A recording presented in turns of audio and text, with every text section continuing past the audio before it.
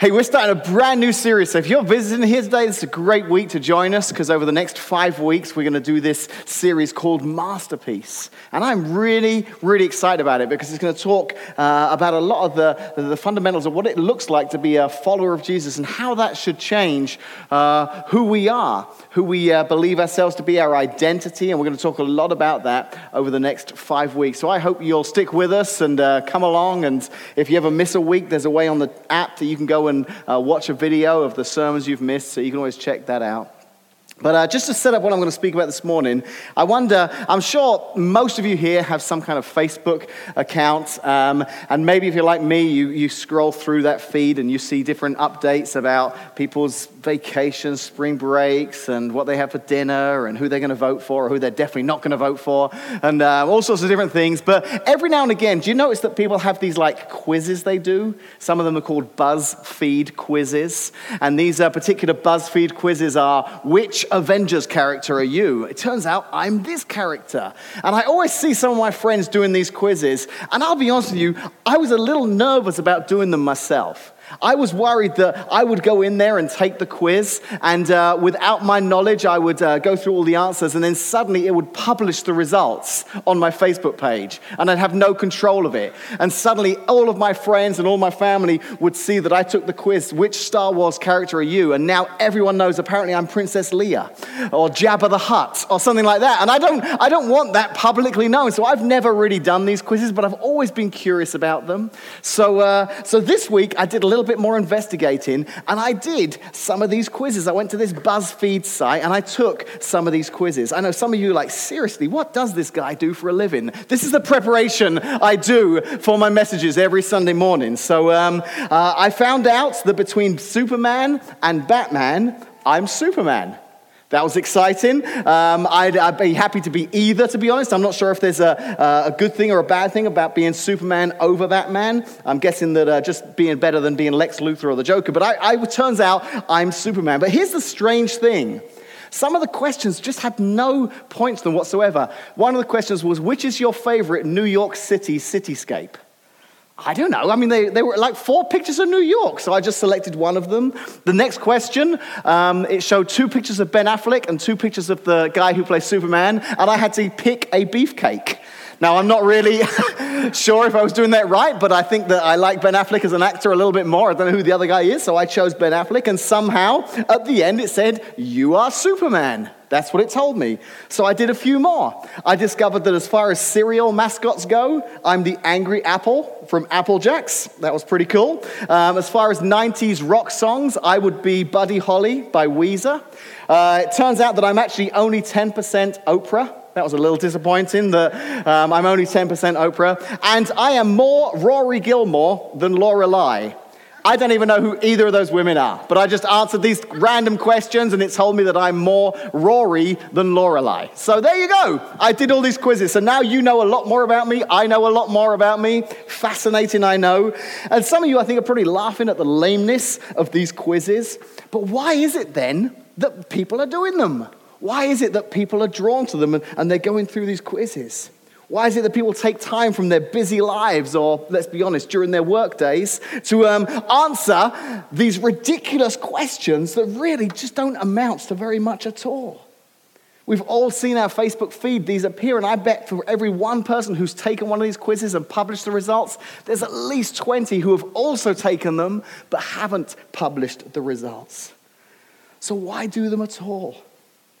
Maybe it's because these quizzes, they pretend to answer this age-old question that many of us have asked, the age-old question of who am I? It's a question that has been asked by philosophers for centuries now. Who am I?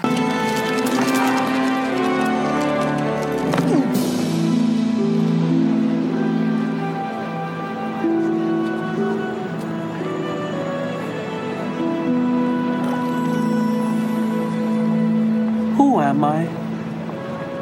I don't know. Wise people for hundreds of years have been asking this question, who am I? It's kind of a question that's deep down in every one of us. And over these next 5 weeks in this series that we've called Masterpiece, we're going to try to find the answer to that question. Because I think that it's possible to find an answer to that question, who am I? Especially this morning if you're here and you're a follower of Jesus. As followers of Jesus, I think we can read through the scriptures and we can find the answer to that question. Now, maybe you're here this morning and you're not yet a Christ follower. Maybe you came last week for Easter Sunday and you enjoyed it. You thought you'd come and check it out just one more time. Maybe you've been visiting us for a while and you're just kind of checking things out. You've got a friend or a family member who comes regularly and they themselves are followers of Jesus and you're interested in this, but you're not really sure. Well, this will be a great series for you too. Because in this series, we're going to kind of lay out what it looks like to be a follower of Jesus and how we can find our true identity in Jesus. So you'll get to hear that kind of explained and laid out. And maybe here this morning, you are a follower of Jesus. And for you, it'll help you because, you know, you may have made a decision recently or a long time ago, but maybe it's something that's deep inside of you like, yeah, but what does this really look like? Now that I'm following Jesus, how does that affect me? Who am I really?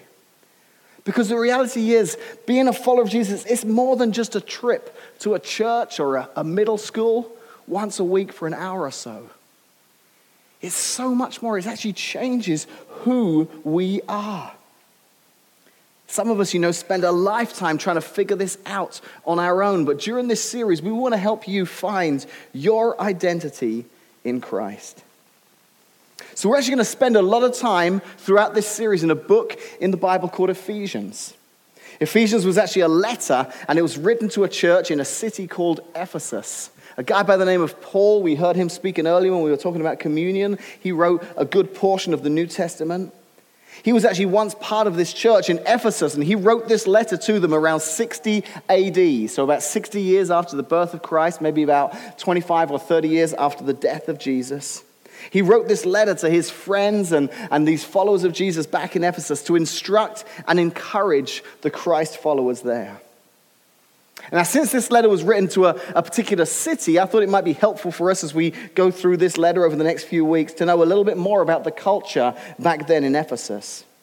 You see, Ephesus was a huge city of that time, a very large, prosperous harbor city. It was very famous. It actually contained one of the 7 ancient wonders of the world, a temple called the Temple of Artemis. This temple was devoted to the worship of a Greek goddess named Artemis, and it was built around 700 BC, and it was destroyed and completely rebuilt 3 different times before its eventual destruction in 401 AD. So for almost 1,000 years, this temple would have stood in this city. People from miles around would have known about Ephesus. This would have been a huge city in its day. Life itself for the people of Ephesus, it would have circled around this temple. From commerce to worship to tourism, even careers would have all been based around this temple. So the people of Ephesus, they would have found a large part of their identity in this temple and in the city in which they lived. Maybe some of them found this particular temple, this particular religion to be an empty religion and had questions because the church and the followers of Jesus, they were growing in that city.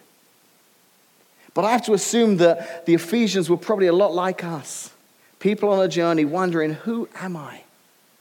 So in his letter to them, Paul spends a lot of time reminding these Christ followers in Ephesus and us as we read the letter today, the truth about our identity.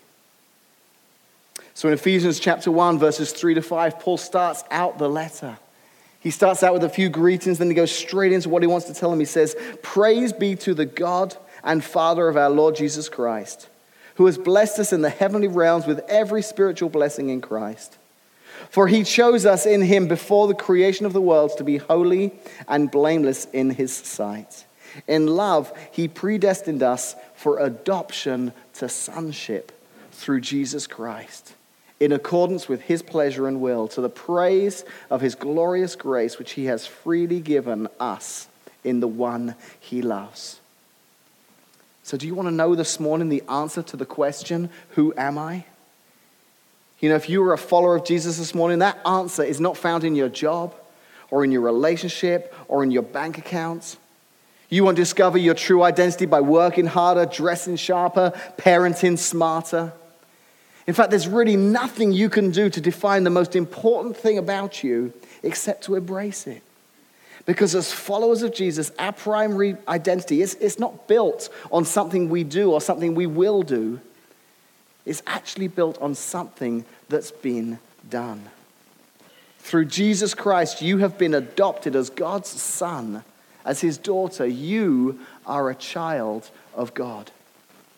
That is what Paul was telling the people of Ephesus at that time. That's what Paul is telling us still today, that we are children of God. That's what it means to be adopted as into that sonship. Think about what it means to be adopted. Case and I, we have lots of friends who have adopted children, some of whom attend here at Connect. There was a couple we worked with at that previous church, and wonderful couple. They had a daughter of their own, and they started to foster these two little girls. And through this time of fostering them, they just kind of fell in love with them. And there came a point where there was an opportunity for them to adopt these two little girls. And they made that decision. We want to adopt these two little girls. We want them to be a part of our family. This is a picture of them at the courthouse on the day of the adoption. And those two precious little sisters in the front row are now adopted into this family, Joe and Elizabeth are their parents. And it's funny because I remember Joe and Elizabeth before they adopted those two little girls. And now I can't think of them as a family without all three of those children. They gave them a new name. They gave them a new legal standing. There was now a new family relationship that they were a part of. And that's what's been given to us in Christ. We have a new name as God's child. We now have a new legal standing. We stand before him holy and blameless in his sight. We are part of his family. But the greatest thing about all of this is that our identity is not based on something we do, but on something that's already been done. Our identity is not based on something that we do, but on something that's already been done by Jesus. That's huge. This is the unique message of Christianity. It's the gospel message, the good news, that we don't have to strive anymore. We don't have to earn anymore. We don't have to compete anymore. That our identity is built on something that's already been done for us. There was a pastor and a great leader. His name's Tim Keller. And he describes this idea this way. He says that a gospel is an announcement of something that has happened in history. Something that's been done that changes your status forever. Other religions say that this is what you have to do in order to connect to God forever. This is how you have to live in order to earn your way to God. But the gospel says that this is what has been done in history. This is how Jesus lived and died to earn the way to God for you. And that's what we celebrated last weekend. Here at Connect and all around the world, followers of Jesus were celebrating the fact that this has already been done for us. That Jesus died, and we remember that on Good Friday, that he rose again, and we remember that on Easter Sunday. And now as a follower of Jesus, because of his death and resurrection, we are God's adopted children. God's adopted son, God's adopted daughter. We are a child of God, and that now can be our primary identity. So right out of the gate, Paul starts his letter by reminding the Ephesians of this truth. And I have to guess that maybe they needed reminding of it, as we do this morning.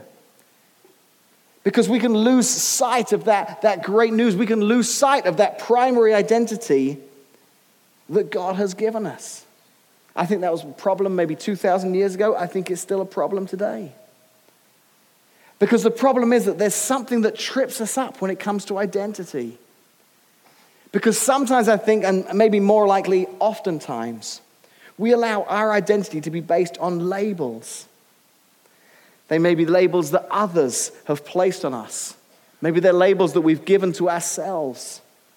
But so often these labels, they're not really a true representation of who we are at all. Take a moment and look at the label you were given today. Everyone came in today and they were given a label, and they were meant to be random, but I've looked around and I see my daughter in the front row is wearing cheerleader and prom queen, so I think she somehow managed to snag two labels and very proudly is wearing them this morning. But they were meant to be random labels that you were given this morning. And you probably recognize some of the words on these labels. In fact, there they all are up there.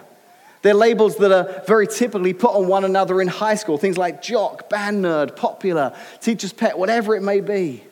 Now, I have to be honest, I have a bit of a hard time relating to these labels. I didn't go to school in America growing up. I went to school in England. My school was a lot different over there. I actually didn't go to a public school. I went to a private school. And this private school, everyone had to wear uniforms, so I wore a blazer and tie to school every day. They called you by your last name, so I was Jane. That was awesome.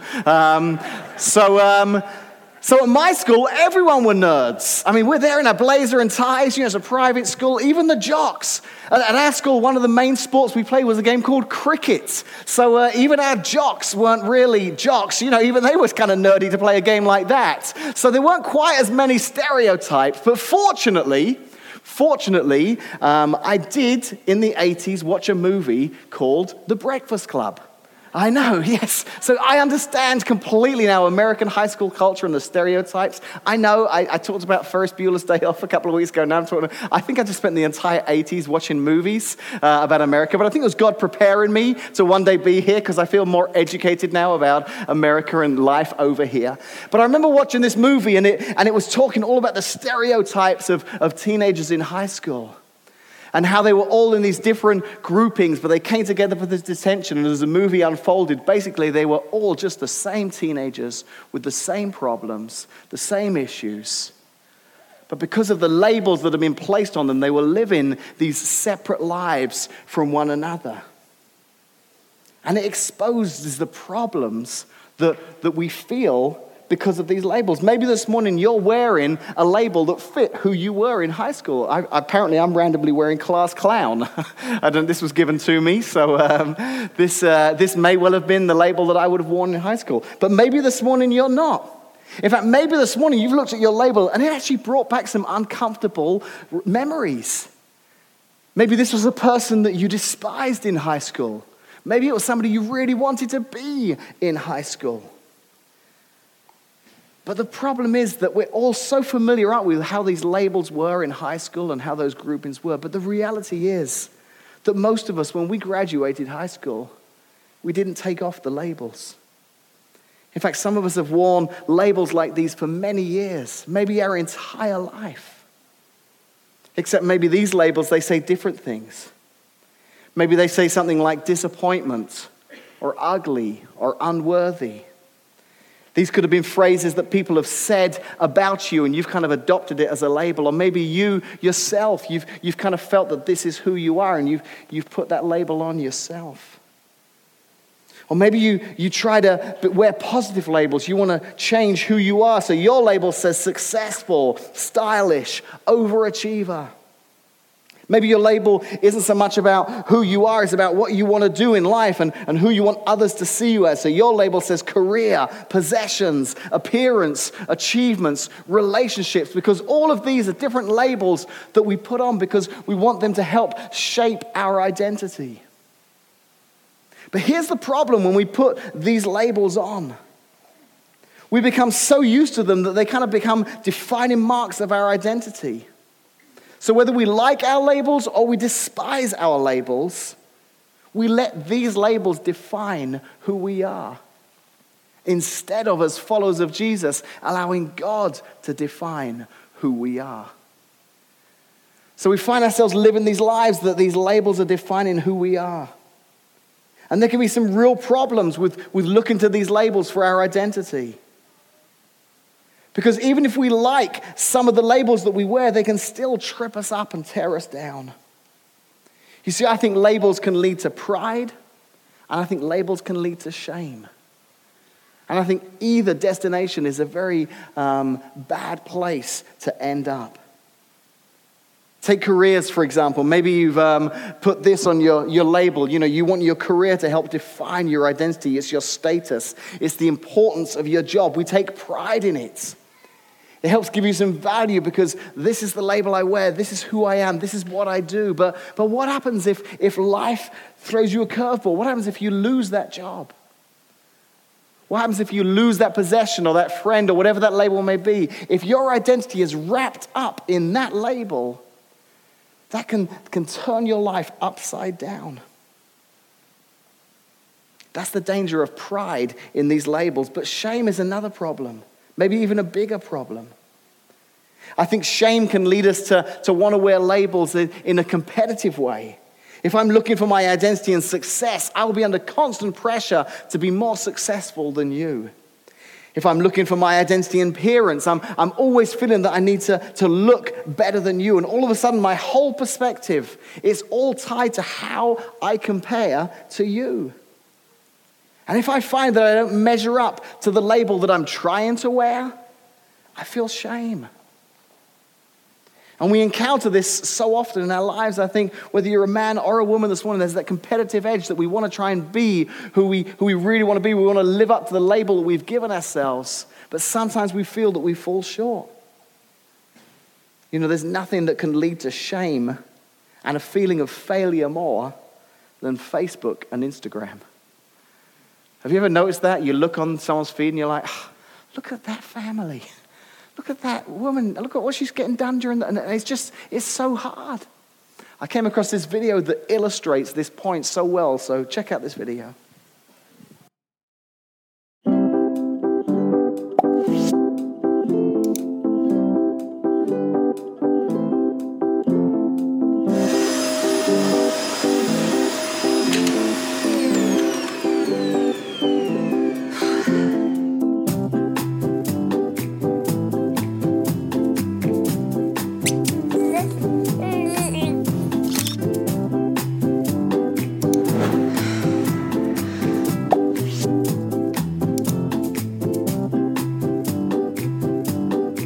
Dad, camera, put it down. You cannot take a picture with the top of your head. Dad, that's not helping. Can you smell better than that? Can you not wait 5 minutes?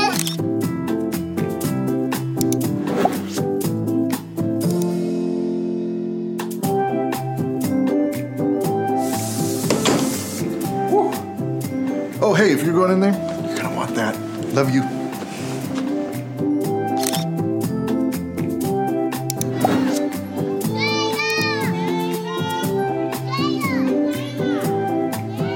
All right, take the picture there. Look as pitiful as you can. Oh my God, Mom, this is embarrassing. Take the shot. If This you're is hurt in the embarrassing. picture, just do It's it. Don't hot. worry about that. It is hot. Babe, please.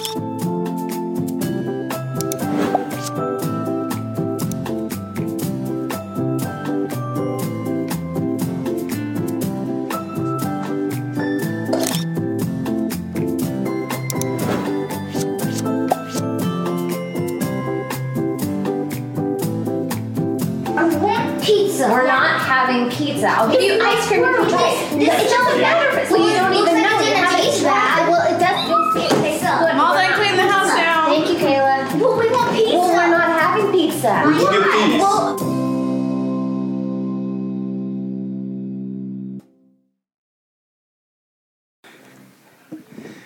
That's what makes it so hard, doesn't it? Because we've all got a Molly Jones in our life, haven't we? Someone who we see their lives on Facebook. We're like, oh, why can't our lives be closer to them? And even her life wasn't like that in real life. But because of these labels that we've put ourselves under, we're struggling to try and be this identity of this perfect mom or this perfect wife or a perfect dad or a perfect husband. And we always find that we're going to fall short. And we feel shame. But you are so much more than the labels that you might be wearing. You don't have to find your identity in these things anymore. It's actually possible to step away from the competition and the comparing to discover the truth of who you are. Paul says that you are God's adopted son. You are God's adopted daughter. You are a child of God, and that this morning is your primary identity. Paul actually goes on to write more to the Ephesians to really kind of help clarify this in Ephesians chapter 2. He says in Ephesians 2, verse 1 through 5, he's talking about the past. And he's saying, listen, the past is in the past. You may have messed up, but that's behind you now. He says, as for you, you were dead in your transgressions and sins in which you used to live when you followed the ways of the world and of the ruler of the kingdom of the air. But because of his great love for us, God, who is rich in mercy, made us alive with Christ, even when we were dead in transgressions. He's saying, listen, all those ways you've messed up and screwed up and failed to measure up, they don't need to define you anymore. All that shame you've carried, you don't need to carry it anymore. Who you were doesn't define you anymore. You are now God's adopted son. You are God's adopted daughter. You are a child of God. You are enough. He actually goes on to illustrate this point even more. He talks about the idea that this identity that we now have in God is something we've been given. We don't deserve it. There's no way we can earn it. It is a gift from God. Listen to how he explains it in Ephesians 2, verses 8 and 9. He says, it's by grace you've been saved, through faith. And this is not from yourselves. It is a gift from God, not by works, so that no one can boast. He's saying there is nothing you can do to earn God's love or favor. You know, my friends Joe and Elizabeth, when they fostered these two beautiful little sisters, they just fell in love with them. And there came this moment where they were presented with the opportunity to adopt these two little girls and bring them into their family. And we know Joe and Elizabeth well, and you know, this isn't what they did. We know that they didn't do this. They didn't sit down with those two little girls and say, now listen, if you'll be good enough, and if you'll work hard enough around the house, and if you study so that one day you'll go to college, you get a really good career, and earn some good money to pay us back, then we'll love you. They didn't say that. They just said, we want to adopt you because we love you. And that's what Paul is saying that God has done for us. He's adopted us into his family. Just like those two little girls, nothing they could do would ever make their new parents love them anymore. There's nothing we can do that will make God love us anymore. And then finally, in verse 10 of Ephesians chapter 2, Paul just comes in and he seals the whole deal. He says this in Ephesians 2, chapter 10. He says, we are God's masterpiece. He has created us anew in Christ Jesus so we can do the good things he planned for us long ago. And this is where we came up with the idea, the concept for the series, and called it Masterpiece, because in Ephesians 2, chapter 10, God says, when I look at you, I didn't just adopt you into my family. I consider you my masterpiece. You are God's Mona Lisa. You're God's David. You're God's Sistine Chapel. He doesn't just see, a waif or stray and someone who he kind of rescued. He says, no, it's more than just that. Not only are you now adopted into my family, when I look upon you, I don't see the labels. I see a masterpiece. That's how precious, that's how much I love you. That's what you mean to me. You are God's adopted son. You are God's adopted daughter. You are a child of God. So that label we put on you this morning when you came in, I want you right now to just take that off. And I want you to look at it just for a second, because maybe this isn't who you were or who you are. Maybe it is. But I want you to think just for a second about maybe some of the labels that you've put upon yourself. If you could erase these words today and write some of your own words on them, maybe there are some labels that you've put on yourself. Labels that have kind of led you to feel some shame, or labels that have led you to kind of feel some pride. Labels that have led you to try and compete with other people to show that you're better, or that you're reaching the standard of the label that you've put on yourself. But here's what I want you to do this morning. I want you just to tear that label in half. I actually hadn't torn this until just now. It's not very easy to tear. It's tricky, isn't it? That illustration worked well. I've got another favor to ask. Please throw them in the garbage when you leave. Otherwise, the teardown team will have a label for me when they have to go around this morning picking up all these bits of labels off the ground. But as you tore those labels in half, I hope symbolically that represented something for you this morning. The idea that you no longer want to be defined by those labels that either you've put on yourself or others have put on you. But this morning you accept, as a follower of Jesus, the label that you are an adopted son. You are an adopted daughter. You are a child of God. Because as we take on that label, it changes how we live. It changes how we view ourselves. It changes who we see in the mirror each morning. I may have told you this story before, but several years ago I was invited to a banquet in Peoria, and it was to celebrate the life and the work of a man in Peoria by the name of Carl Cannon. And some of you may have heard of this guy. He works in Peoria, and he's a great follower of Jesus, and he runs this program that works with teenagers, at-risk teenagers in the high schools of Peoria, especially some of the inner city areas. And he brings these teenagers into this kind of extracurricular program outside of school where they're taught just real basic things like respect and manners and discipline. And these kids, they go through this program and they get to graduate this program.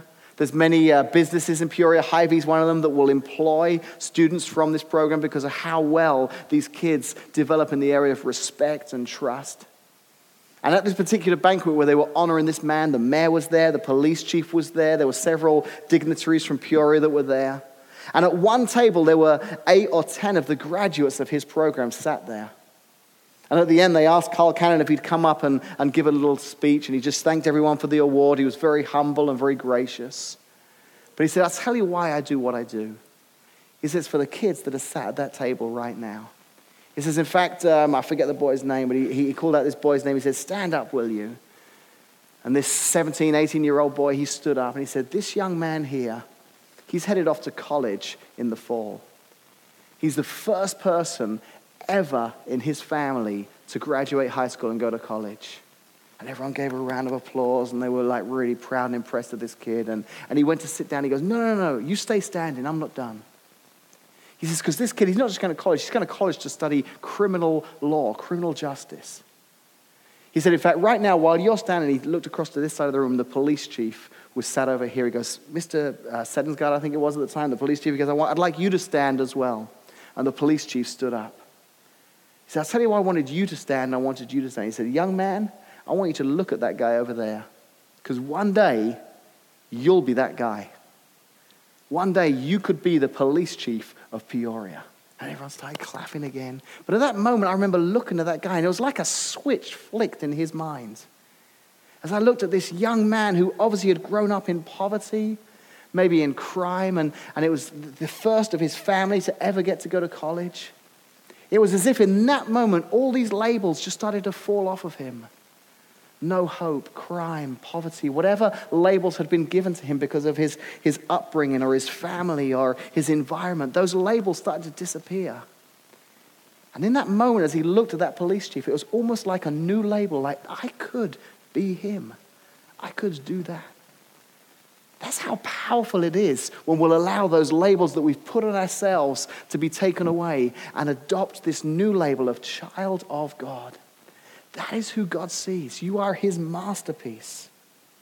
Those things, those labels, it doesn't matter if they lead us to pride or shame. They don't define us anymore. They don't tell us the truth about ourselves. You are God's adopted son. You are God's adopted daughter. You are a child of God. In fact, more than that, you are God's masterpiece. Let's pray together, shall we? God, it's very easy to listen to these words intellectually and think, yeah, that's true. I can believe that. But Lord, if all we do is leave this morning as a kind of a lesson, thinking, yeah, I can believe that to be true, then we've missed the real truth of this. God, this needs to be more than just something that goes into our heads. This needs to be something that goes into our hearts. That we are your masterpiece. That when you look down upon us, Lord, you don't see the labels that we may have put upon ourselves, the labels that we've used to define ourselves. You see us as an adopted child of God. And not just adopted in the sense that, oh, they needed help, so I'll take them in. No, you see us as your masterpiece, it says. You have such high value for us. Help us to live our lives this week and in the coming weeks in the knowledge that we are your masterpiece. That is our identity. That is who we are in you. That's the answer to the question, who am I? Thank you, Jesus. Amen.